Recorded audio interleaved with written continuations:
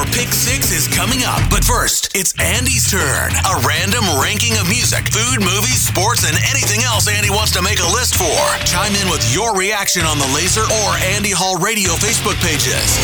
It's Andy Hall's Pick 6 on Laser 103.3. Today is National Solitaire Day. I used to spend hours playing the game on my computer at school, pretending to be doing something I was supposed to be doing. Instead, I wasted a lot of time playing solitaire, which sadly offers some insight into my pathetic social life back then. Anyway, I happen to be a fan of card games in general, games played with a standard deck of cards. But there are a few I prefer over the others. Today I'm giving you my Pick 6 card games. Starting with number 6, golf. I got turned on to this game about 30 years ago on a day I had intended to play real golf. Unfortunately, Mother Nature had other plans, and one of the guys in my group suggested a card game called golf over some drinks. Called it the next best thing. I'm not sure I'd go that far, but it was a decent way to pass the time. Of course, that could be the booze talking. At number 5, Chase the Ace. This one's known by many names, several of which I shouldn't say on the radio.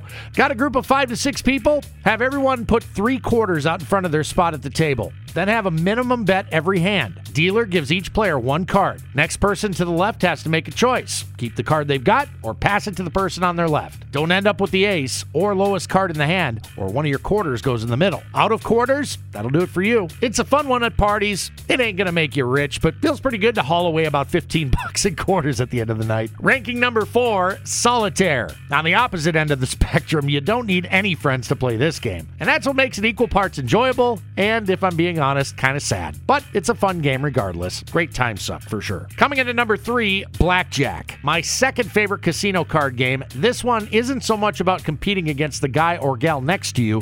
It's the dealer you got to keep an eye on. Unless, of course, you have one of those morons at your table that insist on hitting on 17 or above. Then you're actually competing against stupidity and a dealer that wants to take your money. And you should probably change tables. In at number 2, poker. And this should require no further explanation, but, I suppose there are any number of games that fit underneath this umbrella. I happen to love good old Texas Hold'em, but that's me. Like Solitaire, I have spent countless hours studying the game up close, trying to sharpen my people reading skills, as well as what the cards tell you. Both are equally important, and I think it's the mental aspect of the game that makes it so much fun, for me at least. Down to the card game I believe is the GOAT of this category. At number 1, cribbage. Strategy, numbers, focus and concentration in equal parts for this amazing game. Once you get the rules down and brush up on your basic math, this is truly one of life's most underrated pleasures, no matter who you choose as your adversary. A spouse, significant other, grandma, friend, neighbor. What's also cool about the game of cribbage is that the boards are usually a work of art in themselves. I've had several made by friends and family over the course of time, and I hang them on a wall, kind of like a painting. I believe everyone should put down the electronic devices and play cribbage,